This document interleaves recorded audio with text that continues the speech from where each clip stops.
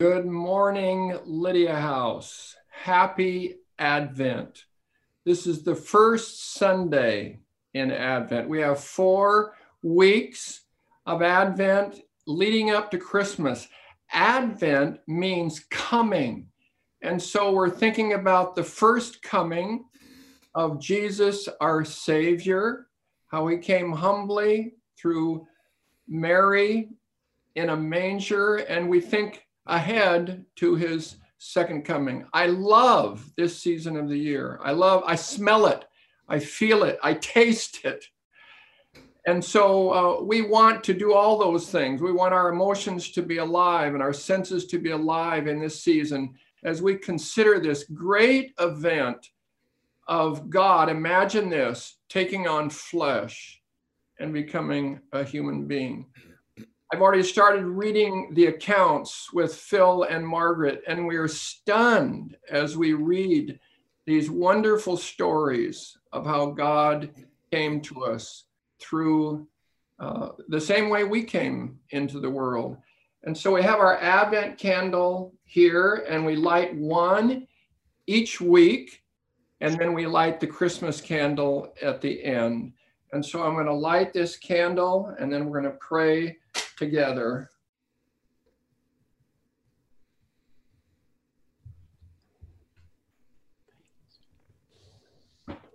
Oh, I'm sorry.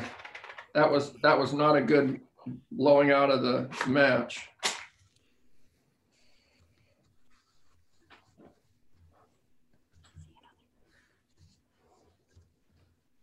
Father, we marvel that you, in order to save humankind, would take on human flesh through your Son, Jesus Christ. We thank you for the incarnation, incarnate, in flesh, God, Jesus Christ, who is at your right hand now, who went through suffering, pain, death in order to rescue us. And we pray that in this season we would again be turned to this mighty event in fullness of praise and thanksgiving for who you are and what you have done in sending us the Redeemer, Jesus Christ. So Lydia House, have a blessed season. And today we get to see you by Zoom. Thank God for Zoom. We can see each other when we can't all be together, but hopefully we'll be together soon. Amen.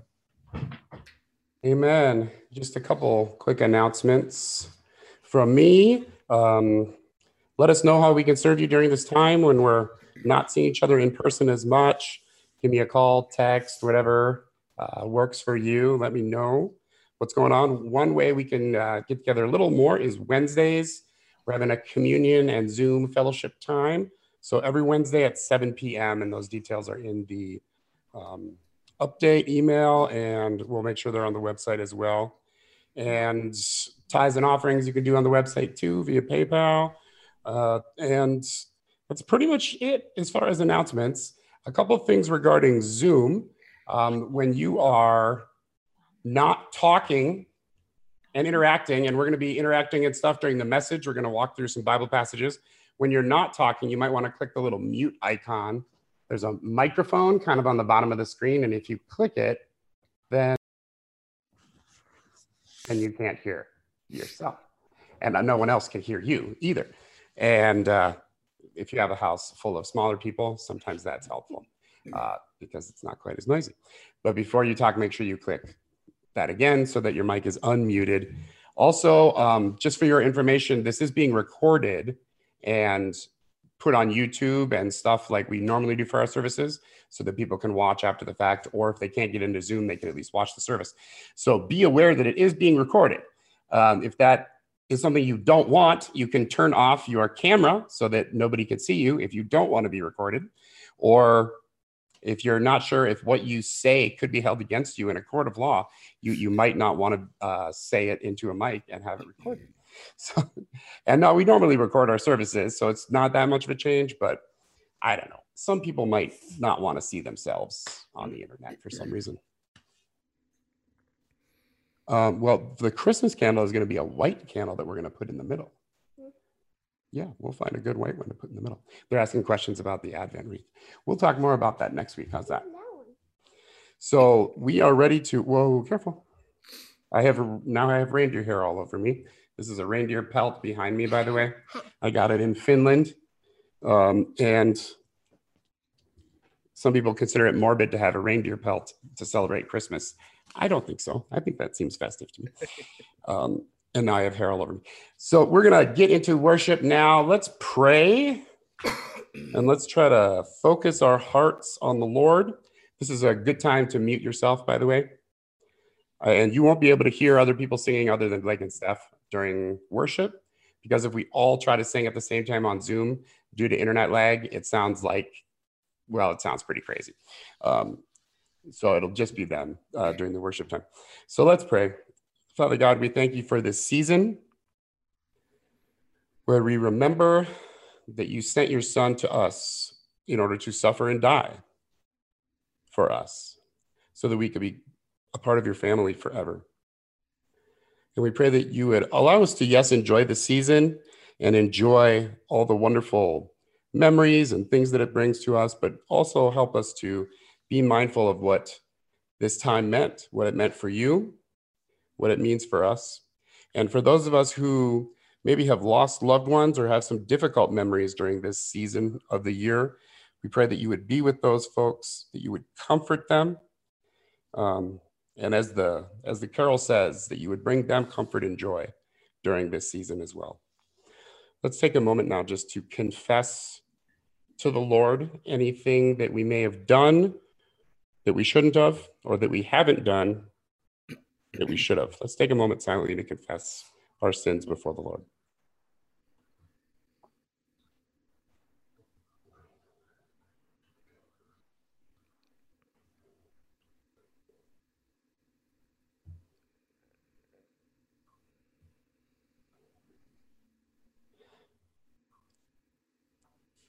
And Lord, we receive your forgiveness for all of our sins, and we thank you for that. We thank you for everything that you do for us. We thank you for providing for us. We thank you for the joy and beauty of this season.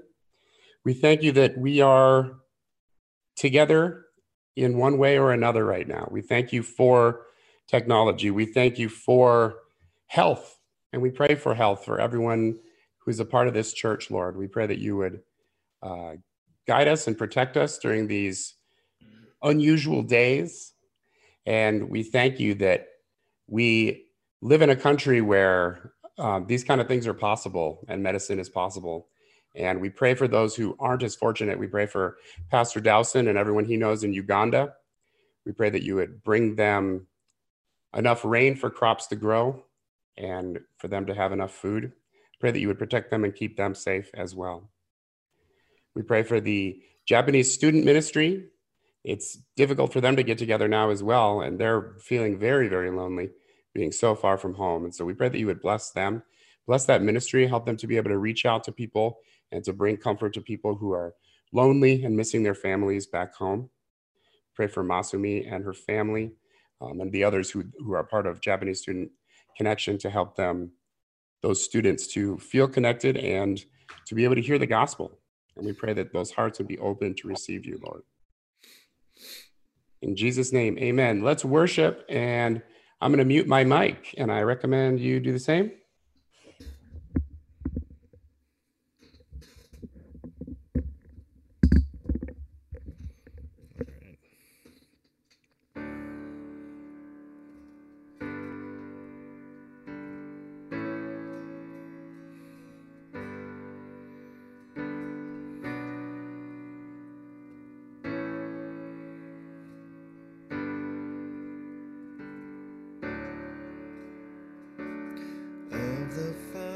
Love begotten, ere the world began to be.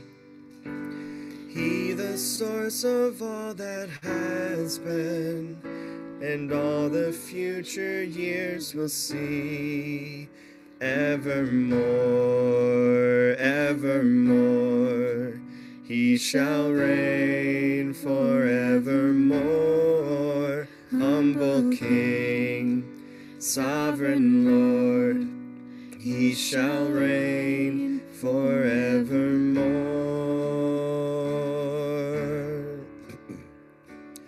Oh, that birth forever blessed, when the chosen virgin go, by the Holy Ghost conceiving, for the Savior of our world. Evermore, evermore, he shall reign forevermore. Humble King, sovereign Lord, he shall reign forevermore. Evermore, evermore, he shall reign forevermore. Humble King, sovereign Lord, he shall reign forevermore. He is found in human fashion, death and sorrow here to know, that the race of Adam's children, doomed by law to endless woe, might not henceforth die and perish in the dreadful gulf below, but forever rest in beauty in the light of heaven's glow. Evermore, evermore, he shall reign forevermore. Humble King, sovereign Lord, he shall reign forevermore. Evermore, evermore, he shall reign forevermore. Humble King, sovereign Lord, he shall reign forevermore.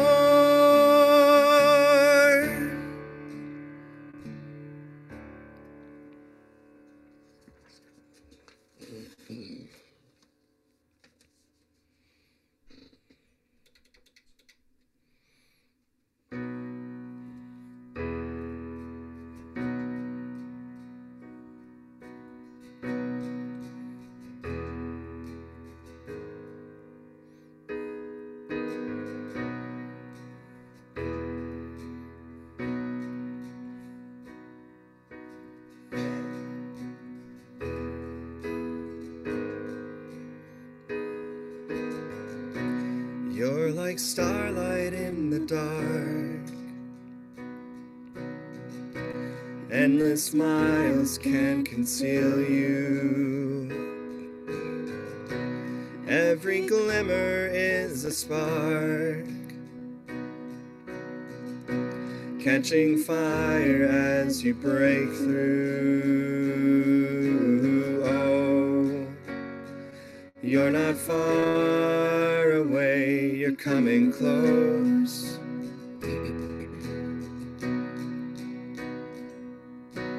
Oh, even as I wait, you're coming close.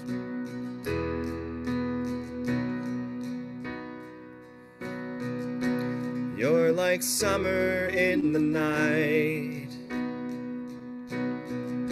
The sun goes down, but still I feel you. Every shadow's turning bright, every broken heart is made new.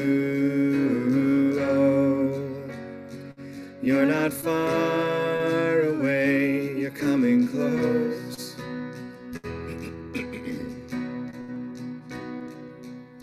And oh, even as I wait, you're coming close.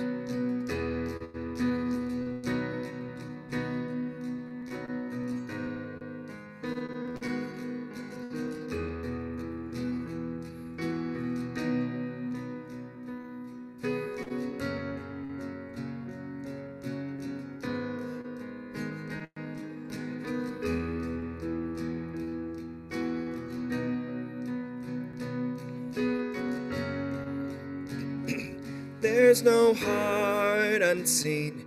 There's no space between you and I. You and I. You are closer than very oxygen I'm breathing in. I breathe you in. You are God with us. You are here with us. Emmanuel, Emmanuel. You are infinite. Your glory has no end. Jesus, Jesus.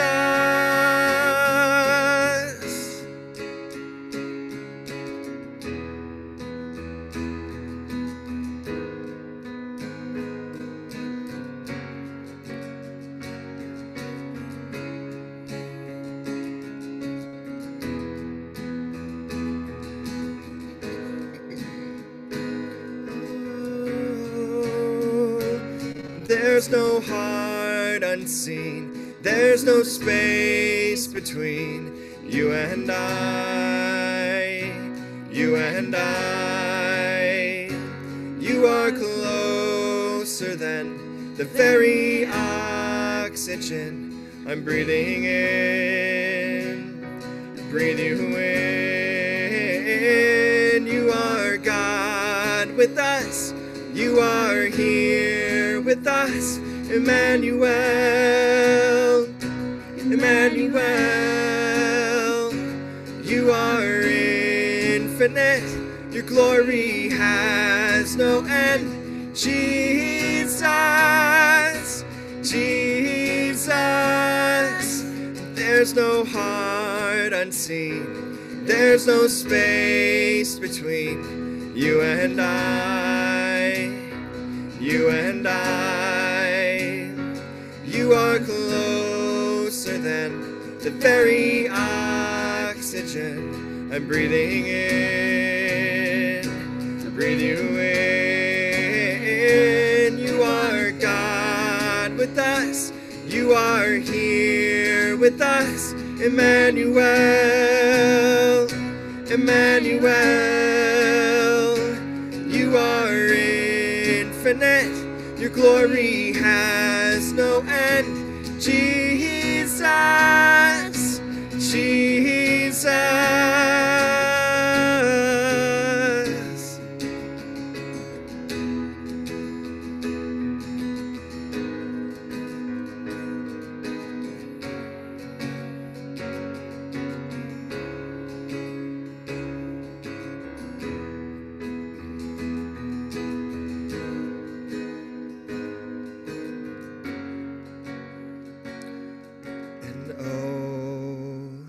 You're not far away, you're coming close.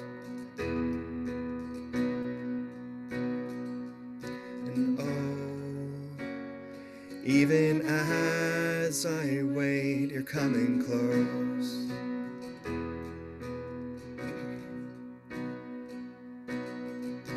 You're like starlight in the dark.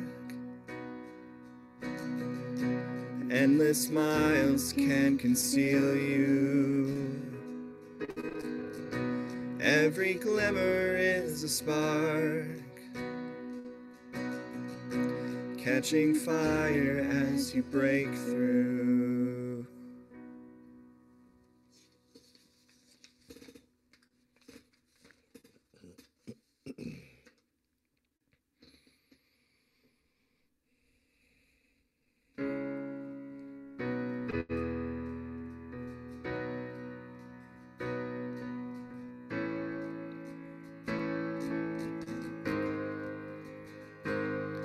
What child is this who laid to rest on Mary's lap is sleeping, whom angels greet with anthems sweet, while shepherds watch are keeping? This This is Christ the King, whom shepherds guard and angels sing. Haste, haste to bring him laud, the babe, the Son of Mary. So bring him incense, gold, and myrrh. Come, peasant king, to own him. The King of kings salvation brings. Let loving hearts enthrone him. This is Christ the King, whom shepherds guard and angels sing. Haste, haste to bring him laud, the babe, the Son of Mary. This is Christ the King, whom shepherds guard and angels sing. Haste, haste to bring him laud, the babe, the Son of Mary.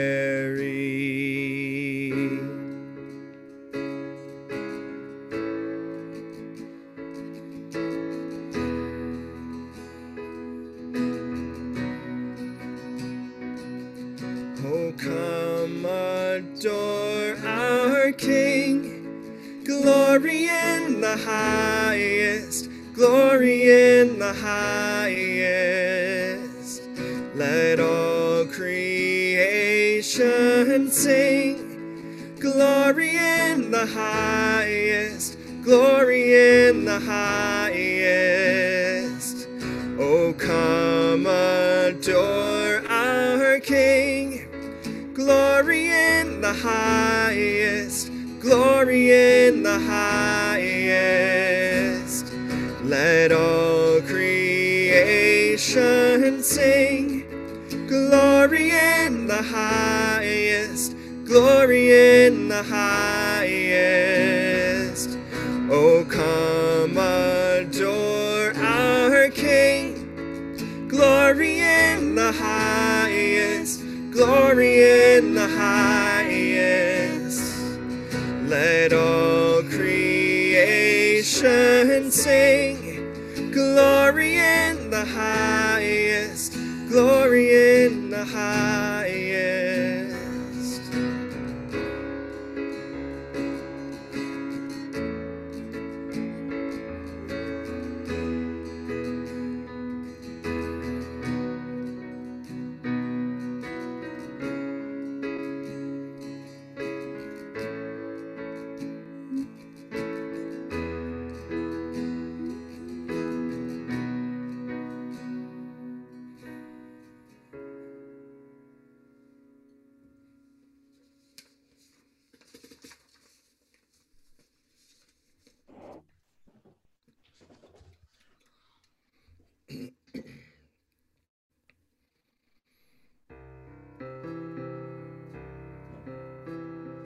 Oh, holy night, the stars are brightly shining. It is the night of our dear Savior's birth. Long lay the world in sin and error pining, till he appeared and the soul felt its worth. A thrill of hope, the weary world rejoices, for yonder breaks a new and glorious morn. Fall on your knees, oh,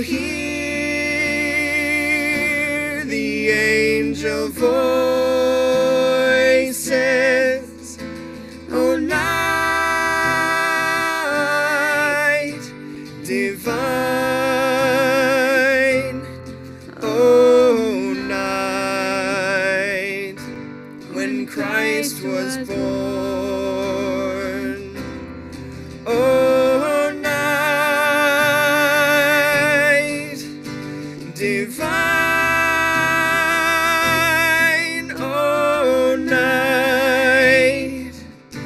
O night divine.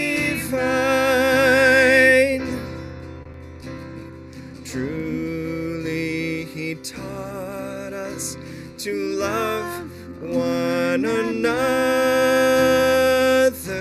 His law is love, and his gospel is peace.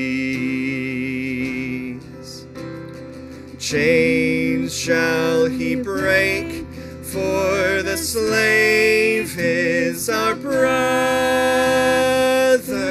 and in his name all oppression shall cease. Sweet hymns of joy in grateful chorus raise we, let all within us praise his holy name. Christ is the Lord. Oh, praise his name forever. His power and glory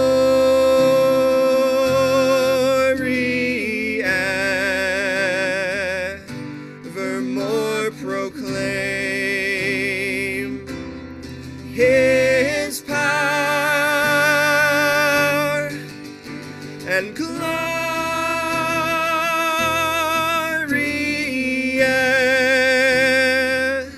evermore proclaim. Fall on your knees. Oh, hear the angel voices.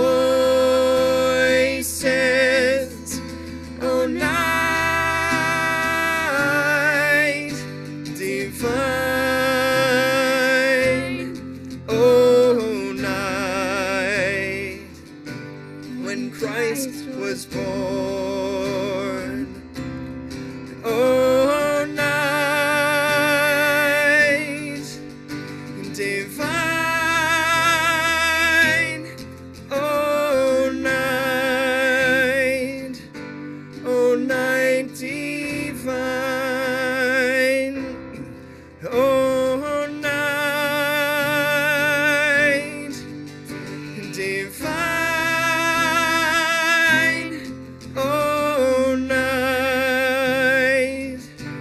Oh, night divine.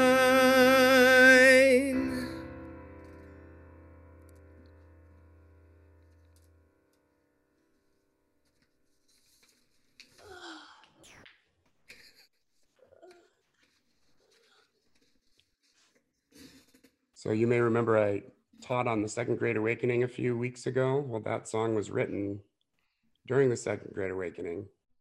And you notice the lines in there about slavery and breaking chains and all oppression shall cease and the slave is our brother. That was all written during the Second Great Awakening. They put that in a Christmas carol. That's how important that was to them at that time, which I think is pretty awesome. Does anybody have a word from the Lord that they would like to share?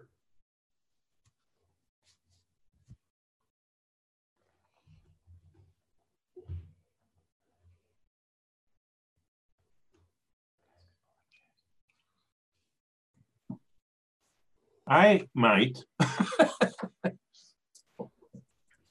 I was reading today's reading in Daniel, and I never came across this.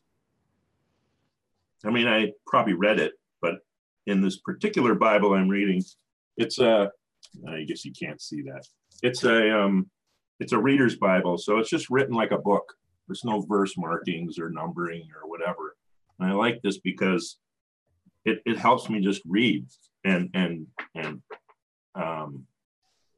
try to grasp, comprehend what's being said. But Daniel in chapter 2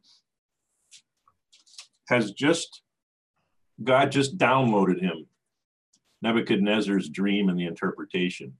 It was a big deal. A lot of people were going to die over this thing. And Daniel went to his colleagues, Shadrach, Meshach, and Abednego. That was their Babylonian names. And said, guys, we need to pray and ask God to help us. And then he was given the dream and the interpretation, and Daniel blessed the God of heaven. And then there's this little poem or prayer or song. I don't know what it is, but he worshiped. He worshiped by saying, blessed be the name of God forever and ever, to whom belong wisdom and might. He changes times and seasons. He removes kings and sets up kings. He gives wisdom to the wise and knowledge to those who have understanding. He reveals deep and hidden things. He knows what is in the darkness, and the light dwells with him. To you, O God of my fathers, I give thanks and praise, for you have given me wisdom and might. And that's such a powerful reminder for us, especially in this time and all that's going on. I just thought, wow, that's a prayer I could get behind. I wish I could find it. That's it. I don't know what verse it's in, because in this Bible there are no verse markings, but it's about halfway through. Oh, okay, it's verse 20. Yeah. 19 through 22. Yeah, that's really good, Tim, especially like you said, during these times, when things aren't going maybe the way one would want them to. It's important for one to remember that God is in charge. He is in control. He has already seen everything happen. He is not surprised. And that's very comforting. And he doesn't change. He's the same yesterday, today, and forever. And he knows the future. So he's the one to hook your reins to. He knows where he's going. And that's comforting to me during these kind of times when I don't necessarily know where the country's going or what's going to happen, I have a story. I like stories. I think By the way, ohayou gozaimasu. Asumi, Sachiko, John, good to see you guys. Maybe is Rod back there too? Hi, Rod, if you're back there. Oh, we can't see everybody, huh? I'll tell the story. Yeah. This time 10 years ago, November, a group of us were sitting in the living room and we were talking about the house church that we wanted to plant, and we didn't have a name yet. And I had a name up my sleeve and I can't even remember what it was. And I said, or since we're on Lydia and a house church was started after Paul connected with Lydia and he was invited to her house and they started a house church, I said we could also call it Lydia House Church. Everybody, without exception, jumped on that. I had another idea. They jumped on that and they said, oh, for sure we want. So they won, and that was the beginning of Lydia House Church, November 1 decade ago. And the reason I'm sharing this is that, as you know, Nate, on Tuesday night, I am meeting either by Zoom or probably by Zoom or in the basement with 7 young adults who were a part of a young adult group that we had here years ago called Communitas. You probably heard me say that crazy name before. And the reason I'm meeting with them is that they are open to the idea of putting Lydia houses all over the city. And so I would like you, Nate, or somebody to pray for that meeting, because Lydia House has been a real gift to our family this last decade.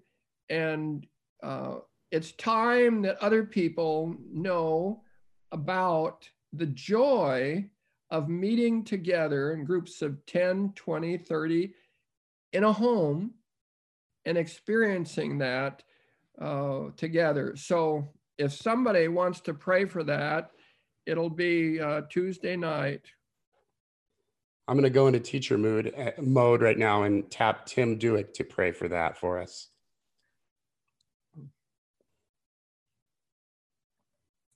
Teacher mode, huh?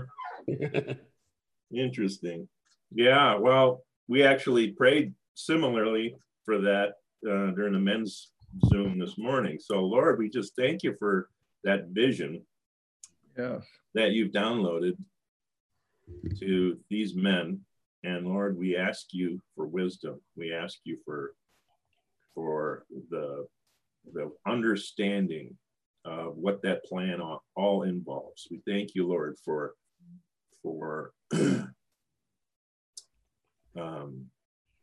the men. We just pray, Lord, that this would be made clear. We thank you, Lord, that this is not really a new plan, that from the very beginning, the story of Christendom is the story of these fires being lit all around in neighborhoods, in homes, in communities, in every part of the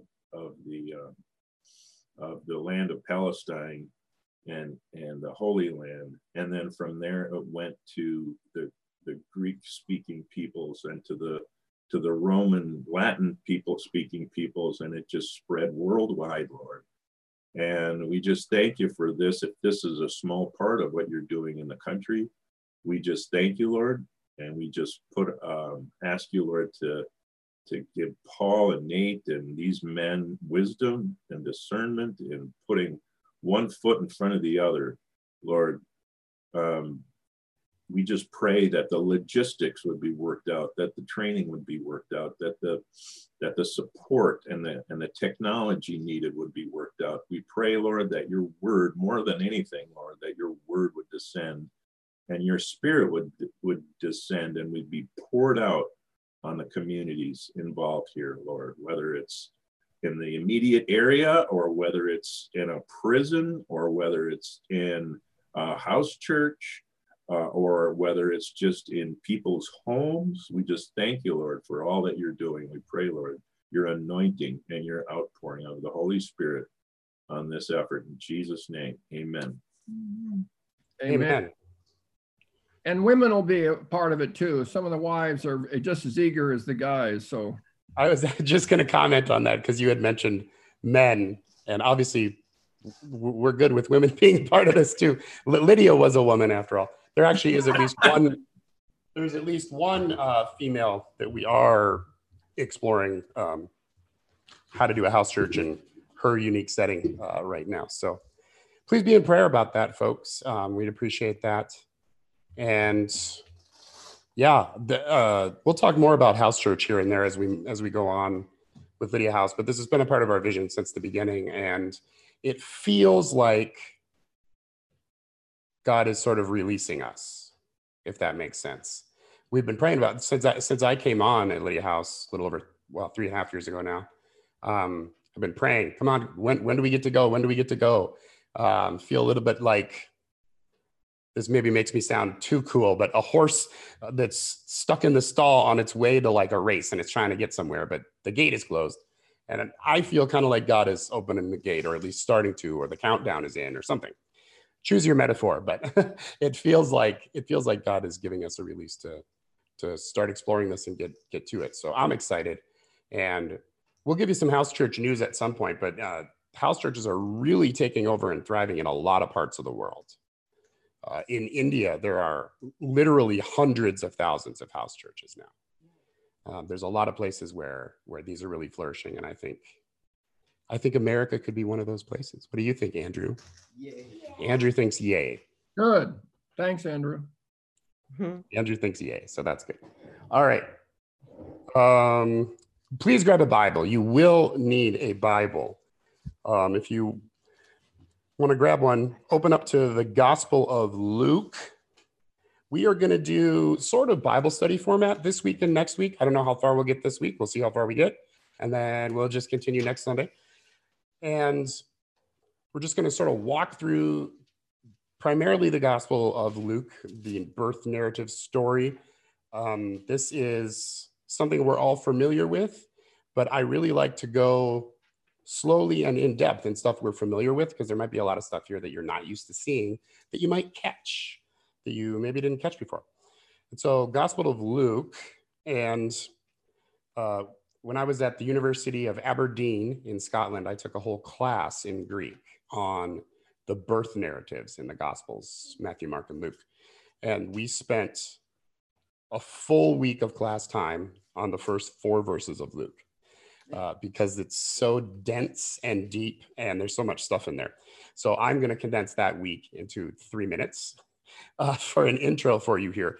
But open up to Luke chapter 1, verse 1. Now, real quick, books in the ancient Near East in the first century didn't have titles the way we have titles today on books. Today, we almost always will pick a special title for a book, and that's what's on front, and that's how people refer to the book. In the first century, they were still doing it kind of the ancient way, which was the title of a book is simply the first sentence of the book. So whatever the first sentence of a book is, that's the title. And so the first sentence of the Gospel of Luke is verses 1 through 4. That's all one sentence. And so this whole giant paragraph is the title of the book. Very long title, right? And the grammar and the style and everything is exquisite. It's much harder to read the Gospel of Luke in Greek than it is, say, Matthew or Mark, because it's just more educated. It's more stylized, which makes it a little more difficult. He uses bigger words. And so I want to read through this intro because it gives us a great context of who Luke is, what he's writing about, why he's writing it, and that'll inform the rest of things as we look through. So everybody with me? Yay? Okay. Feel free to unmute and talk at any point if you want to. Okay. So Luke is writing to a guy named Theophilus, which is a Greek name. So he was a Roman VIP of some sort. We don't know exactly who Theophilus was, but that's who Luke is writing to. Verse 1, inasmuch as many have undertaken to compile a narrative of the things that have been accomplished among us. So he uses the word there, narrative. So Luke is trying to write a narrative, and he's saying others have tried to do this, but I want to try to do it differently than they have. He's not saying better, but he's saying differently. And what is a narrative? A narrative is a story. Typically, when you tell a story, if you're a decent storyteller, you're going to start at the beginning of the story, and you're going to tell everything pretty much in order, and then you're going to get to the conclusion or the point of the story eventually. And Luke is saying, that's what I am going to try to do. I'm going to try to give the story of the things that have been accomplished among us. Once upon a time. Exactly. Once upon a time. Luke is saying, I am about to do a once upon a time. So pay attention. And the word there, narrative, it's not just, I'm going to tell stories here and there about this guy I knew. It's, I'm going to tell the story from beginning to end. So there's sort of a chronology implied here. And verse 2, just as those who were from the beginning eyewitnesses and ministers of the word have delivered it to us. So this is very interesting. Luke is saying he is not an eyewitness of these things. He was not there. He didn't see it himself. And that's strange because the other gospels are all autobiographical or biographical of people who were there. Matthew and John were there, right? They were part of the group. They were part of the original disciples. The Gospel of Mark is the biography of Peter that Mark wrote down while he was in prison with Peter in Rome. And Luke was not. He was not one of those guys. So it's interesting not only that he writes a gospel, but that his gospel gained credibility. And we could talk at some point about why that is. But he's saying, so there were people who were eyewitnesses from the beginning. And I have researched this, and I have taken what they have said and what they have delivered to us to write this gospel. The word there, eyewitnesses, this is the only time that's used in the whole New Testament. But it's used commonly in ancient histories. So people of the time who were writing a history text, they used this word. This means eyewitnesses, literally in the sense of people who saw it, but it also means in the sense of like good source testimony. If I want to find out exactly what has happened, these are the kind of things I'm going to look for. So Luke, again, he is writing a history. It's going to be accurate. It's going to be legal. It's going to be measurable. It's going to be provable. That's what he's setting out to do, which is different than, let's say, Matthew. Matthew wasn't trying to write a history. Matthew was trying to prove that Jesus Christ was the Jewish Messiah. And Matthew is writing to Jews to prove Jesus was the Messiah. So there's tons of quotes from the Old Testament. He fulfilled this prophecy in this way. He fulfilled this prophecy in that way. That's what Matthew's trying to do. He's not as concerned about exact chronology. He's concerned about trying to convince people that that's true. Everything Matthew wrote was correct, but Luke is saying, what I'm trying to do is a little different. I'm trying to write a story from beginning to end that is accurate and chronological and really precise. And so that's Luke's aim here. And that word eyewitnesses really proves that. And he goes on, it seemed to me also, having followed all things closely for some time past, to write an orderly account. There again, that phrase, orderly account. He is trying to write something that this is the way it actually happened. I know for a fact, I have done all the research, I've talked to all the people, and they all agree this is how it happened. And he says he has followed all things closely for some time past. So as soon as he became a Christian, and Luke was one of those second generation disciples, and so he may have become a follower right away at Pentecost or sometime shortly thereafter, because he's been walking with the Lord for a while. And he was also in the apostolic company of Paul. Luke also wrote the book of Acts. And so if you read the book of Acts, you'll see a lot of they did this, they did that, they did that. And then at some point it switches to we. And we went here and we did this and we were amazed and we saw this. And then it goes back to they. And then they did this and they did that. And then it goes back to we. And then we did this and we did that. And that's because Luke was part of Paul's apostolic team. And sometimes he was on those trips himself. And that's when it switches to we in Acts. And then the other ones are he's getting the information from the eyewitnesses, like he does in Luke. So I think being part of the apostolic company of Paul is part of what gave Luke credibility, that people were like, look, you weren't there, but we all know you. Everybody vouches for you. You were part of the apostolic team of Paul. And let's face it, your gospel is really good and really awesome. So I think that's why it caught on in a sort of surprising way, because he wasn't one of those original eyewitnesses. Okay, so he's trying to write an orderly account. Again, he's hitting this over and over again. He's trying to write a history, an accurate history. An orderly account for you, most excellent Theophilus. So he's writing to a specific person, but he knows that he's all histories back then were written for specific people because somebody had to pay for it. Okay, so the emperor pays Josephus to go out and do research and write a book, or somebody pays somebody to go out and do research and write a book. So Luke is doing this for Theophilus, but he knows it's for everybody. And then verse 4, again, he states why he's doing this, that you may have certainty concerning the things that you have been taught. So Luke is writing all of this in an exact way so that he can have certainty to know exactly what happened. What is the whole Jesus story about? And Luke wants him to have certainty. This is exactly what happened. For sure, this is how it happened. And that's why Luke is writing. And then he says, the things you have been taught. So Theophilus has already been taught about Jesus. He knows who Jesus is. We don't know if he's a believer or not yet, but Luke is writing this to help build his faith so that he can have certainty, because he probably heard this rumor and that rumor. I heard Jesus was an illegitimate child. It seems unlikely that that person would be a Messiah. You know, whatever he had heard, Luke is like, nope, this is the actual story. I want you to be certain and have your faith kind of built up in that way. And of course, we're very thankful for Theophilus, because if it wasn't for him, we wouldn't have the Gospel of Luke, or probably Acts. And both of them are awesome. So any questions there? That was just a quick background of the book of Luke and what he is going after. Western people, Western taught people like myself tend to gravitate towards the Gospel of Luke over, say, Matthew or Mark sometimes because it is written in a more Western mindset versus Matthew and Mark, which are more of an Eastern mindset. They're not as concerned about, well, when did this miracle happen versus this miracle versus this parable in terms of time, because it doesn't matter to them. For Luke, it matters very much when things happen, and it's more orderly. So those of us who are more Westernly minded or trained find it easier to follow what it is that happened. Kaylee has a question. Kaylee. Is the introduction like, is he telling us what he's going to be telling us about in Luke? Right. He's telling us, I'm going to tell you all the things that happened regarding Jesus, and so that you can be certain of exactly what happened. I talked to the eyewitnesses. And so he talked to all the disciples regularly, and he talked to Mary. These first 3 chapters of Luke, roughly, are basically the authorized biography of Mary.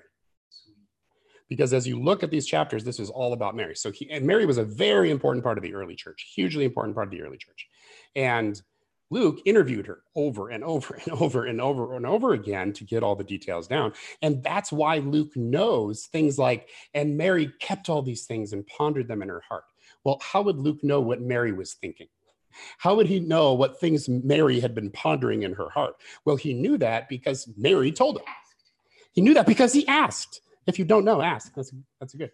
And so these first 3 chapters are really the biography of Mary, which I find awesome because Mary's one of my heroes.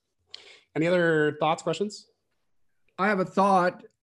You could have heard that intro in a graduate school, and Nate is giving it to you, and you can take it as a compliment because he is giving you a very good intro into Luke.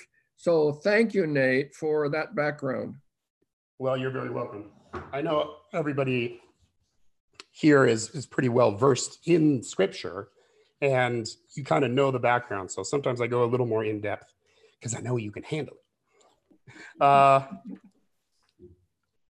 Flip forward a little bit. I'm not skipping the whole Jesus story, but I just want to talk about one other thing first. Flip to Luke 3. Luke 3, starting with verse 23, we see the genealogy. And I want to look at the genealogy in Luke and the one in Matthew real quick and compare these two.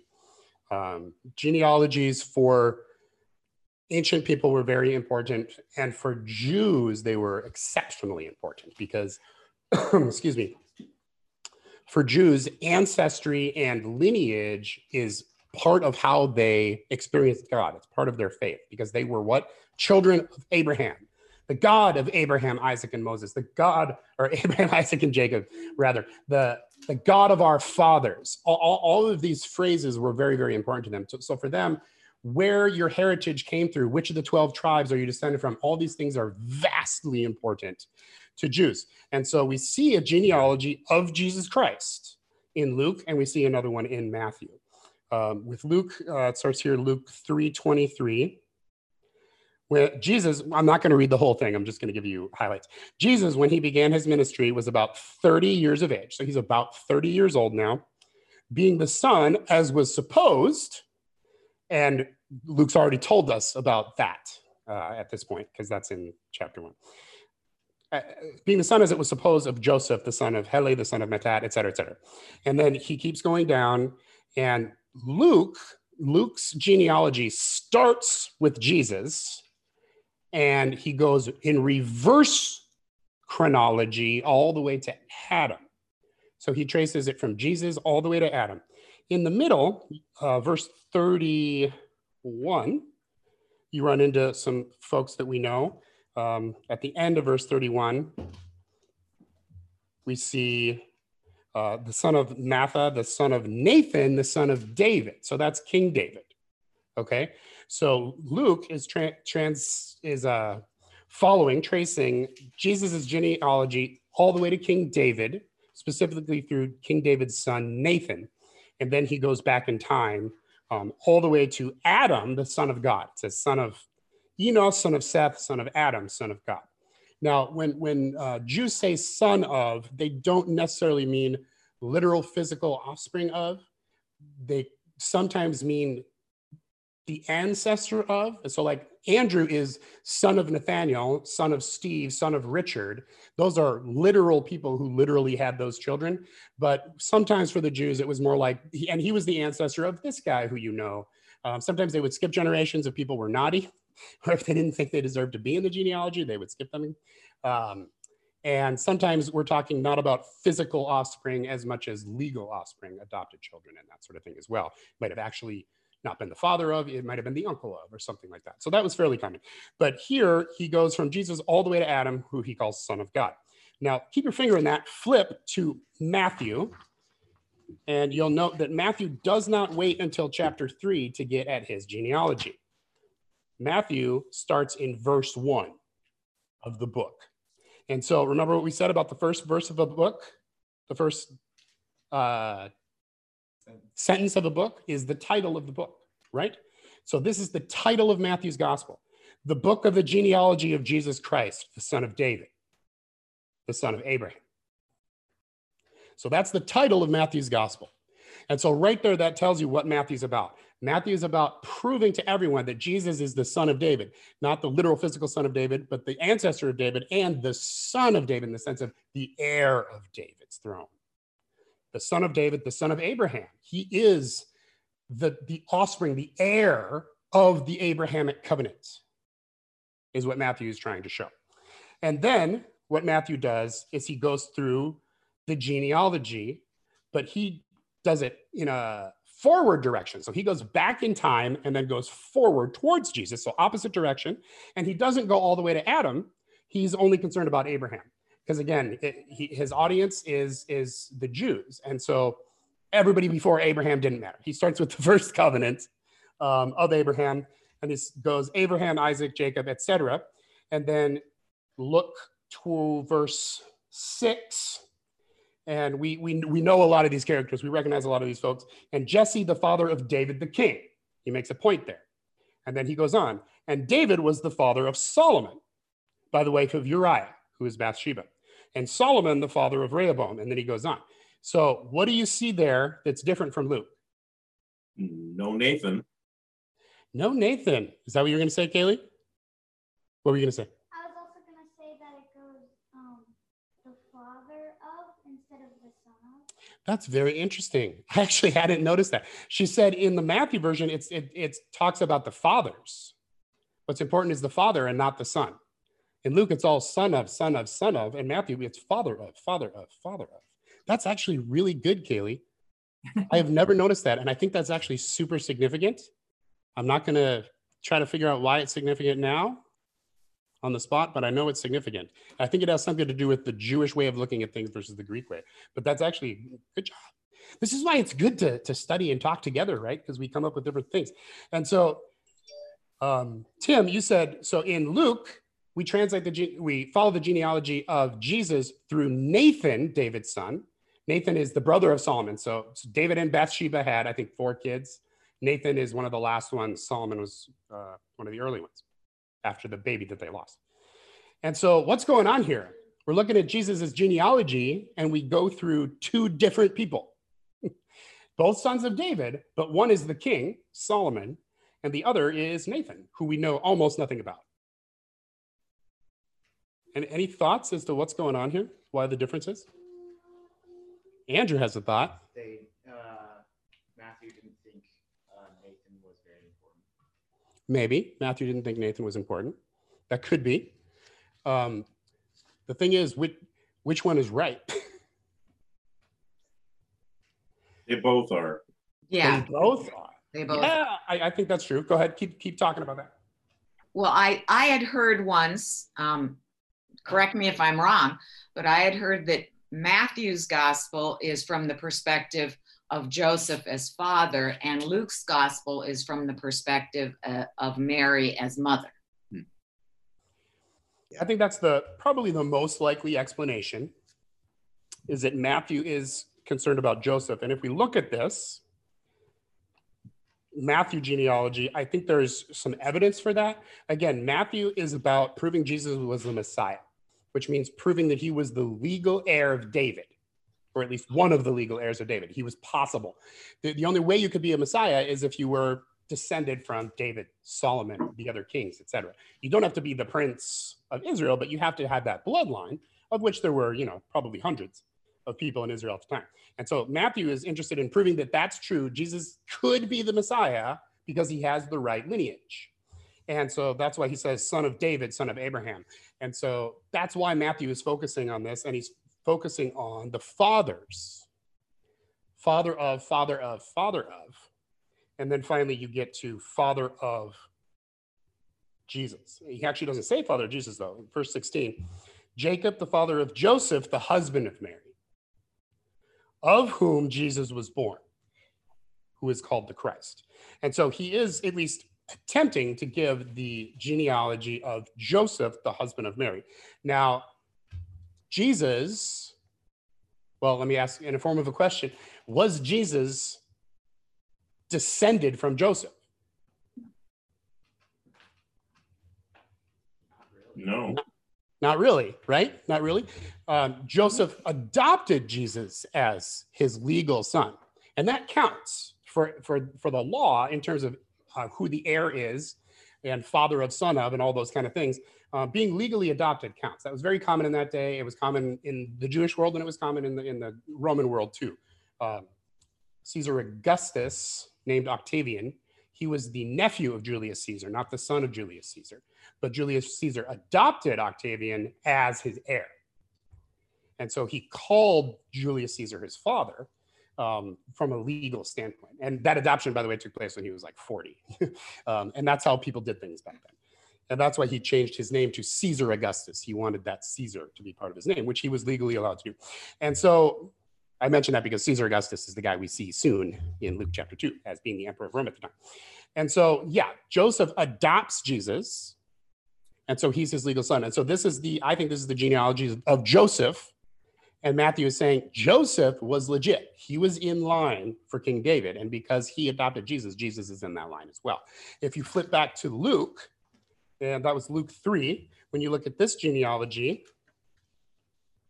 it is talking about the son of, son of, son of. And we know from the Christmas carol we sang today, the babe, the son of Mary. The babe, the son of Mary. And so I think Luke's genealogy is going through Mary.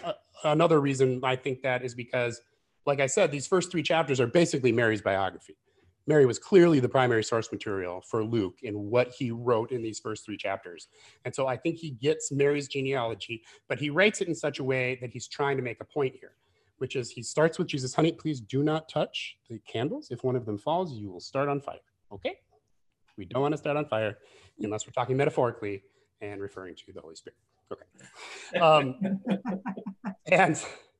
And what's interesting to me is that Luke goes all the way back to Adam, So I think what Luke is attempting here is he's showing Jesus, because Jesus wasn't related to Joseph, but he is related to Mary. He has half of Mary's genome, actually slightly over half. We all have slightly over half of our mother in terms of DNA. And I'm not going to give you a genetics lesson, don't worry. But we all have 50.1 basically % of our DNA from our mother.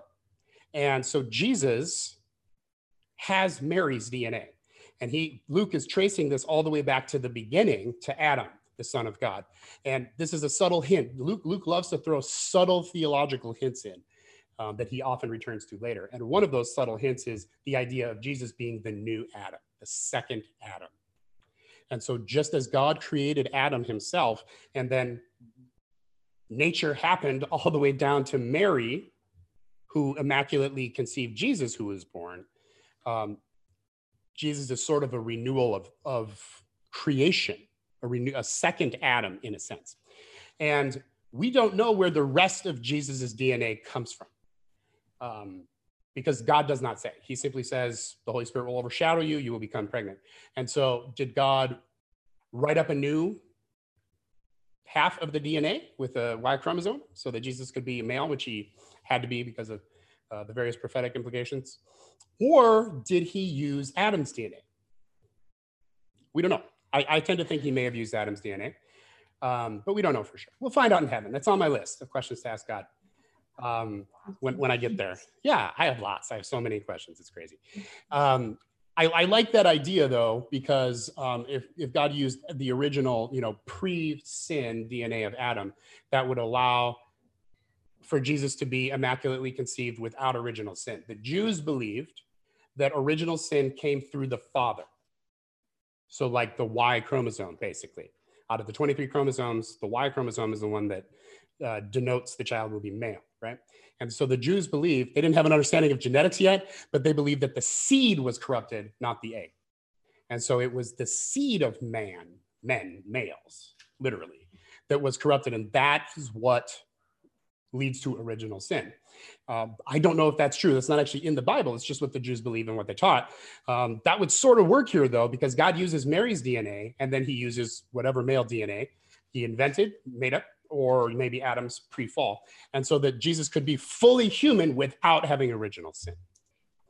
And that's why it had to be an immaculate conception as opposed to a natural one. There's a little speculation in there because, again, the Bible doesn't teach that conclusively that original sin comes through the male, but that is what they believed at the time. And so that could be part of what Luke and Matthew are trying to convey as well because they both make a pretty big deal about the virgin birth.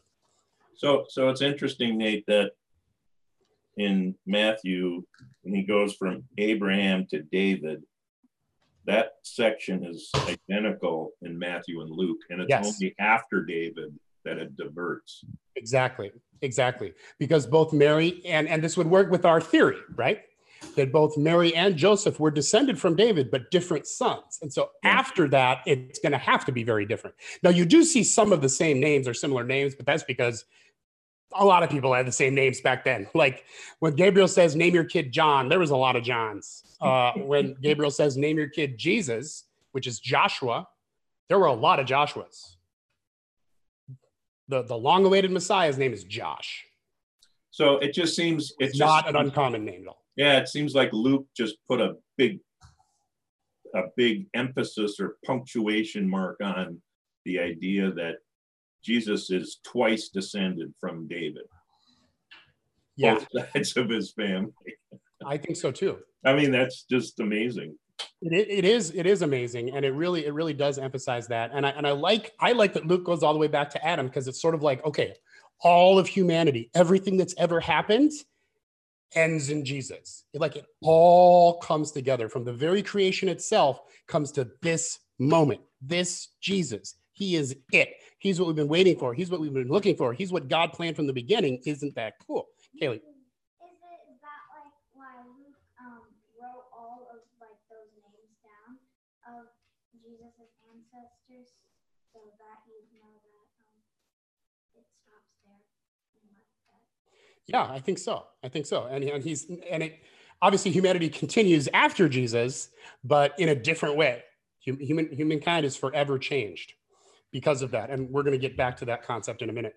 One other thing I wanted to point out about the genealogy, and you see this if you look at Matthew's and if you look at Luke's, there's a lot of surprising characters here and surprising stories. For example, Judah and Tamar, if you're familiar with that story.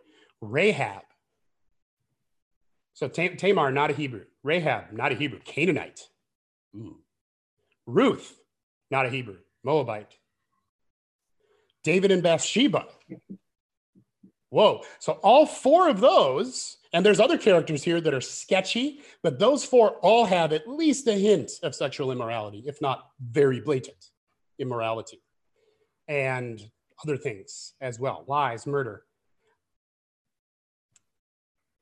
There are people who have a problem with these folks being in the genealogy. I guarantee you the Pharisees would have had a major problem with this. I guarantee you the Jewish establishment of the day would have looked at these genealogies and been like, I don't know about that. Now, some of these were in the line of David.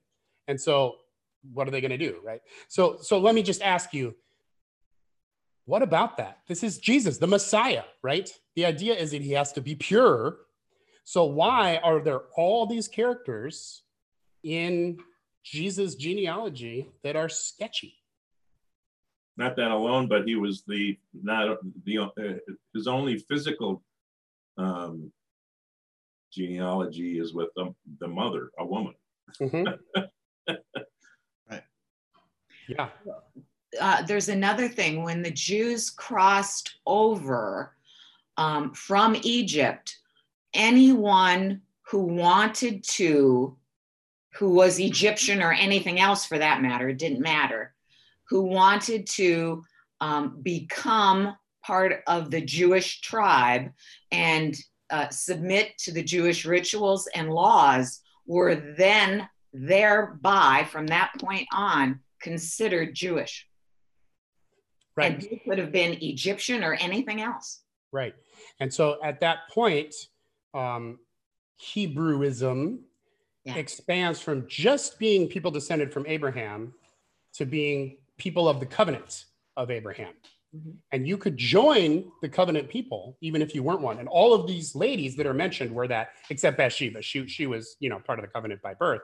But Tamar, Ruth, Rahab, who the Bible says was a prostitute. I mean, so some of these folks are a bit sketchy. They get adopted in, just as Jesus was adopted in by Joseph, not into the Hebrew tribe, but adopted into the line of David. All these folks were adopted in. But the immorality here is really interesting because there's a lot of it. And if you go back and read these stories, it's like, yikes, right? What do you think that's about? Because there are some people who don't like that. I've heard evangelicals teach about how God doesn't use people who've done things that are bad. And you have to keep yourself, you have to keep yourself right and pure if you want God to use you. Yeah. And I one time brought up the genealogy of Jesus and gave a 1-minute story on each of these characters. And I'm like, so what do you do with that? This is Jesus Christ, the Holy One of Israel. And there's some unholy stuff in his family line. So what do you think? It sounds like the line from Old Holy Night says, long lay the world in sin and error pining. Yeah. That's a whole genealogy to one degree or another till he appeared and the soul felt its worth. I like that. That's one of my favorite, actually, Christmas carols anyway, but the words in there are so powerful, I agree. I think right away when Jesus comes on the scene, you don't have to know anything about him yet. But if you know the character of God and look at his genealogy, you see a redeemer. You see that God is a redeemer. God is a forgiver. God is one who takes whatever past you have and redeems it. Because some of Jesus's past is kind of ugly with some of these folks. You've got murderers and rapists in here, right? That's not great, especially for Hebrews, for whom that was so important. And tax collectors. And tax collectors, even worse. Yeah. And Saul of Tarsus. Yeah. Yeah. And so I love that right away you sort of see hints of who Jesus is going to be, who he is called to be. He is called to be a redeemer, the redeemer for the whole world. Kaylee. Did these people, like Jesus' ancestors, know they were the ancestors of Jesus? That is a great question. Did Jesus' ancestors know that they were going to be the ancestors of the Messiah? I believe David did, because there were so many prophecies about God bringing the Messiah through the line of David. So I think David had a hint of it.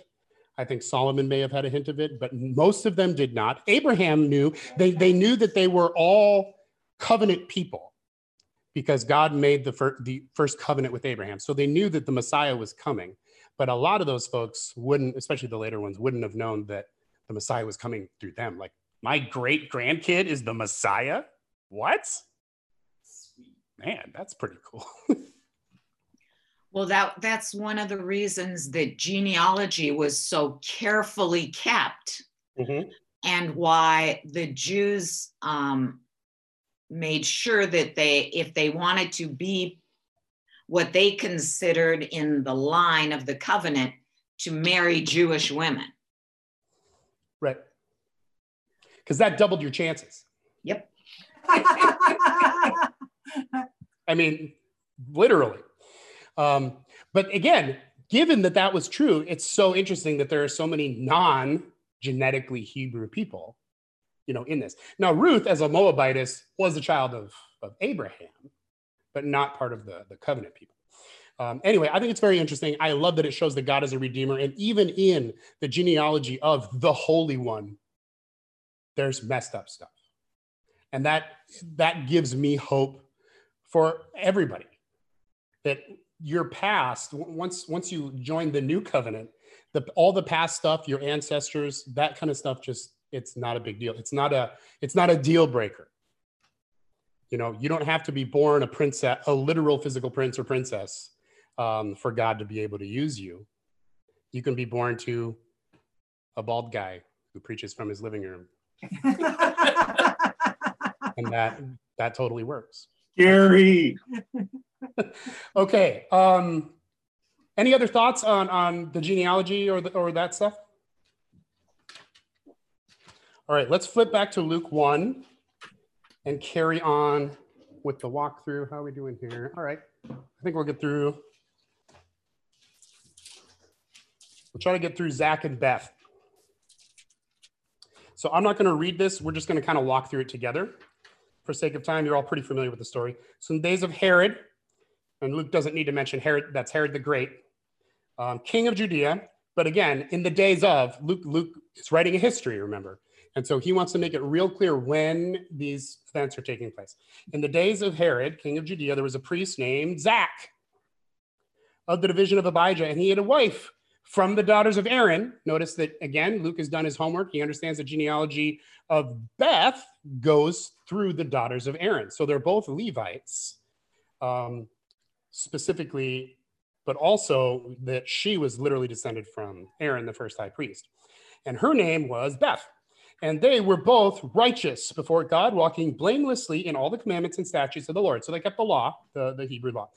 But they had no child because Elizabeth was barren, so she could not have children. They tried, probably a lot, and they could not have children. So she was barren, and both were advanced in years. Now, right away, that probably makes you think of something. Elizabeth was, they were righteous, but she was barren, and they were both advanced in years. What does that make you think of? Sarah. Abraham and Sarah, exactly. And so, again, this is one of those awesome subtle hints from Luke as he tells you this story, as he's like, he wants you to be thinking Abraham and Sarah when you read this. And that's not by accident. It's because the covenant, the old covenant, the original covenant started with Abraham, and now it's ending. The first covenant started, and now the first covenant is coming to a close because Jesus is bringing about a new covenant, a better covenant. And so Luke is kind of giving us these subtle hints that Abraham and Sarah is where it started, and now he's making kind of a new Abraham and Sarah. And so it's a bookend. And the Bible loves doing these kind of bookends. You got the beginning of the covenant, and you have the end. And a lot of people at the time considered John the Baptist basically the full embodiment of the old covenant in a lot of ways, but also the end of it. And from then on, through Jesus Christ and everything he did for us as the church, we enter into a new covenant, which is different, better. Kaylee. I'm sorry. Luke chapter 1. I started with verse 5, and then we just read verse 7. They had no child because Elizabeth was barren. Both were advanced in years. So they're barren and they're too old to have kids, even if she wasn't barren. And by the way, back then they blamed barrenness on the woman exclusively. It could have been Zach that was the problem. They didn't really differentiate that, unless they could prove that he wasn't the problem because he had other kids by other people, but it doesn't say that. So, and that was just part of the kind of sexism of the day. So Zach and Beth, good, righteous people, no kids, which at that time was, barrenness was still seen as sort of a curse from God. Like you did something bad and you didn't deserve kids.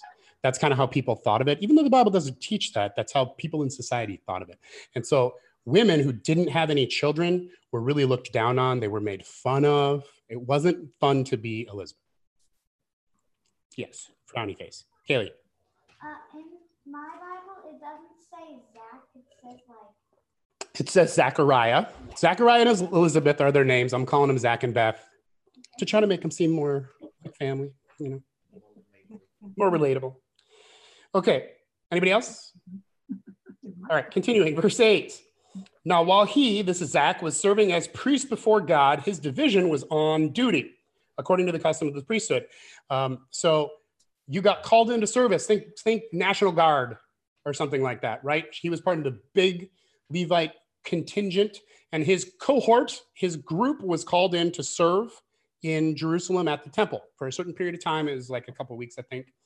But it didn't happen all that often. You could be a Levite and you could be a priest, but like that wasn't your full-time job for most people. He didn't get a check from the temple when he was back home. Like he probably did something else. We don't know. But he was part of the priestly cohort. His group is in, and he was chosen by lot to enter the temple of the Lord and burn incense. Chosen by lot, basically they rolled dice. Yeah, they rolled dice to decide what the will of God was. Yeah. And that was a fairly common thing in those kind of religions. Some religions still do that. They throw dice to decide what the will of the divine is. And it's like a chance cube. They usually used, I don't think they used bones in the Hebrew religion. They used sticks and that sort of thing. But it's basically dice. They're rolling dice. And we see that in Acts chapter 1 when they're like, we need a 12th apostle because the number 12 is important because 12 tribes of Israel and Judas, and so we need to replace Judas. And so they cast lots. They rolled dice. You're the 1, 2, 3, 4, 5, 6. All right, ready? Boom. 4. Matthias, congratulations. You're the new number 12. That is the last time we see them cast lots in the Bible. Why? Because they did. Holy Spirit. Because they didn't need to do it anymore. Why? Because Jesus was a new covenant. Jesus was a new covenant. Why specifically? So Acts chapter 1, they rolled the dice. From Acts chapter 2 following, they don't need to. What happened in there? Do you remember? Ruth said it. The Holy Spirit came. Pentecost, the gift of the Father. Now that we have the Holy Spirit within us, we can ask God what he wants to do, and he will tell us. We don't need to cast lots anymore. Occlumancy wasn't done after they replaced Judas with Matthias because it didn't need to be. You don't have to roll the dice to determine God's will. You can ask him, and he'll tell you. Kaylee. This is another thing about rolling dice to decide things. So in school, we just read Esther. Esther, yep. And Haman and King Xerxes, they rolled dice to decide what day to kill the Jews. That's right. Xerxes and Haman rolled the dice to decide what day to kill the Jews in the book of Ruth. So that was done by a lot of groups. Hebrews did it, but a lot of other groups back then did it as well. But that ends with the new covenant. It ends after Acts chapter 1 because now we have the Holy Spirit. We don't need to cast lots anymore. We don't need to cast dice. We just listen to God. Okay. But they did at the time, and Zach's lot was chosen. And so the dice roll hit Zach. And for many priests, this never happened in their life. That you get to go into the holy place and burn incense in the holy place in the temple. So this is a big deal. Big deal. He's probably never done this before in his life. He probably will never do it again, just based on the numbers. Now, again, because they cast lots, you could end up doing it a few times in your life, and you could end up never getting to do it. But the lot fell on him this time, and he gets to do it. So this is a big deal. This is, for Zach, this is the culmination of his career. This is the big moment. This is the big dance. This is the show. He gets to go into the holy place and burn the incense, okay? So he should be stoked. He should be super excited. He should be super happy. It's a great honor for him and his family. Did you hear that Zach got to burn the incense? I know. We're so proud. So this is a big deal. And he goes in, and it says the whole multitude, verse 10, the whole multitude of people were praying outside at the hour of incense when he's going to do his thing, right? For about an hour. And there appeared to him an angel of the Lord standing on the right side of the altar of incense. So he's in the holy place. He's doing his thing with the incense, burning it on the table. They have like a censer. They move around. And boom, angel next to the golden altar. Sweet. That should be your reaction. Cool. That should be your reaction too. Not his reaction. Verse 12, and Zechariah was troubled when he saw him, and fear fell upon him. He was freaked out. Freaked out. This is a very common reaction to seeing angels in the Bible. Almost everybody sees an angel is freaked out. Why are they freaked out when they see an angel? Because they're really scared. because they're really scary. Maybe they're really big. Maybe they're really fearsome looking. Or maybe it's because angels spend time in the presence of God. And so they're holy. That holiness, when you know that you're not holy, or you may or may not know that you're unholy, but when you're in the presence of holiness, you know for sure that you're not holy. And so it could be that that's what the people are reacting against when they see angels. That could be a combination of both. Kaylee is furiously raising her hand. What do you want to ask or say? It's like if you were in the presence of someone like really high, like had a high rank or something, and you felt like you were like worthless and like you weren't like Oh, them, interesting. and like as high as them, you felt ashamed. Yeah. And like so maybe he's feeling awe just being in the presence of someone that he knows he's an angel. He feels kind of insignificant in this moment in his life where he's very significant because he gets to burn the incense. Here shows up an angel, an archangel as it happens. And maybe then he feels less significant. And then he's like, well, this was in the presence of God and I am just here. Yeah, that could be too. That could be too. So it's interesting. We don't know exactly why he was troubled, it says, troubled and afraid. And so the angel speaks to him, verse 13, and he says, do not be afraid, which is almost always the first thing angels say, right? Because everybody's afraid. Because, dude, angel. Do not be afraid, Zach, for your prayer has been heard, and your wife Elizabeth will bear you a son. So that's the first thing he says. Your prayer has been heard. Is that good news or bad news? Good news. That's good news. Your prayer has been heard. What prayer specifically? What are you talking about? Gabe, it ends up being Gabriel. Your wife Elizabeth will bear you a son. Now, let me ask you this. Do you think Zechariah was still currently praying for Elizabeth to get pregnant? Probably not. I had a thought. Yeah? Back to the angel thing, the verse popped in mind from Psalm 8. Thou hast made him a little lower than the angels and hast crowned him with glory and honor. So like that was before being born again. Maybe there's like, you automatically know your rank is below an angel when you're in the presence of an angel. I don't know. Yeah. I think there's something to that. I think it's kind of all of the above. But when we see it in the Old Covenant, in the Old Testament, and this is still Old Covenant because Jesus hasn't died yet. Almost exclusively, every time an angel shows up, people freak out. So there are reasons for that, multiple reasons probably. And this time he shows up and he says, your prayer has been heard. Your wife Elizabeth is going to get pregnant and she's going to bear you a son. So is Zach still praying? He clearly was at some point praying that they could have a child, right? But it makes a point saying they're old. They're past childbearing age. Do you think he's still praying for that? Probably not. I agree. We know the story. We know what happens next, right? We've read ahead. Based on Zach's attitude, I don't think he was praying for this anymore. And I think this is really interesting. So he probably started praying for this as soon as they got married, which we don't know how old they were, but it was 30 years ago, 40, 50 years ago, maybe, when they got married. And he prayed for years, and he prayed for decades, and his prayer didn't get answered. And he probably stopped praying. He gave up. Yeah, he gave up. I agree, because based on his attitude, you see that I think that's true. And yet the angel shows up and says, hey, great news. Your prayer has been heard. What? My prayer from like 30 years ago? What's up with that? Isn't this interesting? Don't give up on your prayers. Don't give up on the things that God calls you to do, asks you to pray about or press into. God may have answered some of our prayers from decades ago. We didn't see the answer yet at the time. And so we may have assumed God didn't want to answer our prayers or something like that. But it could be God did answer our prayers, but time works differently for God than it does for us. I agree with modern science that time is an illusion. It's how we perceive life, but to God, he doesn't perceive it that way. So he may have answered that prayer 30 years ago, 40 years ago that Zechariah made. Zechariah didn't see the answer to that prayer until now. But to God, it's all now, right? And so this is just really, really curious to me. Like, how many of the prayers that we have prayed in the past did God say yes to? We just won't see him yet. Yes, that prodigal child will come home. Prayer answered.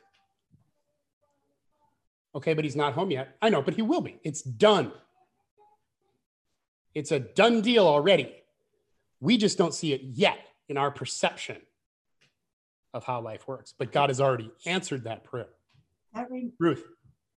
Well, that reminds me, I think we talked about this before, but that missionary Otto Koenig, who you said you like knew somehow, or anyway, Otto Koenig and his wife on a cassette tape that I listened to decades ago. I think I listened to it over and over, but he told a story of how God taught them to pray this prayer of surrender, which goes like, God, you wait to answer our prayers until it brings you the most glory. I like that. I like that. And that very accurately describes, I think, what's happening right here in Luke 1. The angel said, your prayers have been heard. And I don't think he's prayed those prayers for years, maybe decades. I'm sure he long since gave up. And yet, God already answered that prayer. The fulfillment just wasn't yet. He had to hold on to it until God could be brought the most glory, which in this case was John the Baptist, to prepare a way for Jesus. And how much glory did that bring? A ton, right? And a miracle to boot. And multiple miracles, absolutely, absolutely. One more thing, and then we're gonna end we're gonna end on a high note. Good news from the angel. It starts out bad next week, but Kaylee. I think like most people, if they get like their prayer answered a long time after they like pray it or like give up or whatever, I think like they wouldn't be as grateful. They might not be grateful. They might. If it's taken a long time to get your prayer answered, she's saying they might not be as grateful because they've spent time, being disappointed. I think that's true. And I think that's exactly what we see here in Zechariah's response, because you would expect Zach to be really stoked because he gets probably like the greatest message ever. Your prayer is answered and your kid's going to be amazing and he's going to do amazing things and holy cow, it's going to be awesome. And his response is like, how do I know that's going to happen? I don't believe you. What? How is that his answer? It's because it took so long. I don't think holy cow is in there. Holy cow, it's in one of the translations. I mean, it's not always, translated word for word as holy cow, but I think because there was that major gap between the prayer and the answer to the prayer, if you don't, we'll get into this next week, but you have to do something and make choices in your life for that not to turn into bitterness. Disappointment naturally turns into bitterness and ungratefulness and maybe even anger if you don't intercede and intervene in that disappointment. And Zach didn't, and his heart grew hard and cold, which was sad. And Gabriel has to discipline him. It's timeout time for Zach. We'll get to that next week because I don't want us to go too over. Any last thoughts? That's so good. There are a lot of parallels in not only Abraham and Sarah. Of course, they named Isaac Laughter because Sarah laughed when. Yeah. But also just the whole people of Israel. They got to the promised land, sent in the spies, and then they didn't listen. They didn't see what God was doing. Yeah. And they ended up,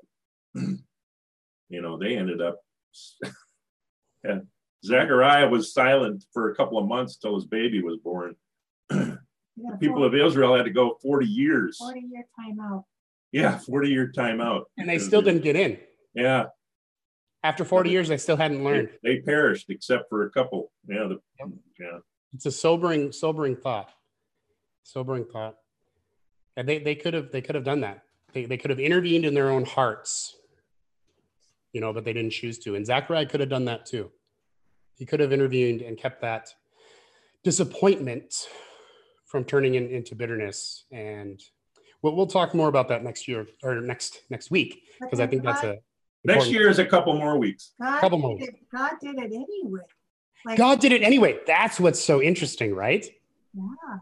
God knew that Zach had become bitter, such that he sees an angel and says, whatever, how am I supposed to believe you? Because he's an angel. Like, he's pretty far gone in his heart. His heart is turned to stone, I think, really. And God does it anyway. Again, it shows the incredible character of God and how God is so much better than we expect him to be. We don't expect God to bring the Messiah out of a genealogy that's so full of nonsense and sin. We don't expect God to give a promised child, Elijah coming back again, to a man who is bitter and stone-like in his heart. But God does it anyway. God is always so much better than we expect him to be. It's like he was a prodigal. Like that gives me Yeah. to my prodigals. It's, God works all things after the counsel of his own will. and that's who he is, and he loves doing it. He loves doing it. We tend to write people off. We tend to write God off sometimes, and God just never does. It's pretty amazing. All right, I want to end here with prayer because we're a little over time. Father God, I thank you that you don't give up on your people.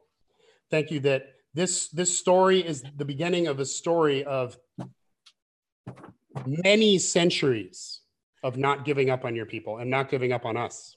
And that Jesus was the culmination of all those centuries. We thank you that your nature is such that you always keep searching for us and you always keep pursuing us. And Lord, I pray that for each of us who's listening to this, whether we're live now or watching it later, you would help us to do what Zach should have done. When we're disappointed, when we don't hear the answers to the prayers right now, when we want them right now, help us to give that up, to humble ourselves, and to put ourselves in your hands and to surrender to you, knowing that you can be trusted. And that sometimes, unexpectedly, out of the blue, you'll answer those prayers for us. Pray that you'd help us to maintain soft hearts before you. And we pray that during this season, you would allow us to be expecting Christ to come to us in a new way and expecting the Messiah to fill us, to be God with us, Emmanuel, in a new way this year. In Jesus' name, amen. And Nate, could I say something? I'll allow it. Phil is having a really bad morning. It appears that there's been a turn, a change, a downward spiral. And so Margaret is eating lunch, but he didn't want to get up for lunch. He didn't even say anything. I mean, he just rolled over. And I tried to encourage him. Well, he will jump for that. He jumps up for lunch, but he's not jumping up. And he almost fell when I tried to take him to the bathroom. So I didn't take him. I just brought him back in. So sorry, I've been in and out, but got most of it. Thank you, Nate. It's very exciting to hear this message again. So as you think of Phil and Margaret, pray for both of them, because Margaret is looking for him for lunch, and she's wondering where he is, and he won't be there for lunch probably. So thank you for praying for them. That's my request. Amen. Amen. Well, Lord, we do pray for Phil and Margaret. We pray for health. We pray for comfort. And we don't know when their time is to be called home, but we know where they're going, and they know where they're going, and they're excited to get there. And so, Lord, we put them in your hands, and we ask you to work your will and your timing. And when it's time for them to come home, we will all celebrate as you do and they do. And until then, I ask that in so much as it's possible that you would take away their suffering and their pain. And if this isn't his time to go, we pray that you'd heal them up quickly. In Jesus' name. Amen. Amen. So may the Lord bless you and keep you. May he smile upon you and be gracious to you. May he look upon you with his favor and give you his peace. In the name of the Father and the Son and the Holy Spirit. Amen.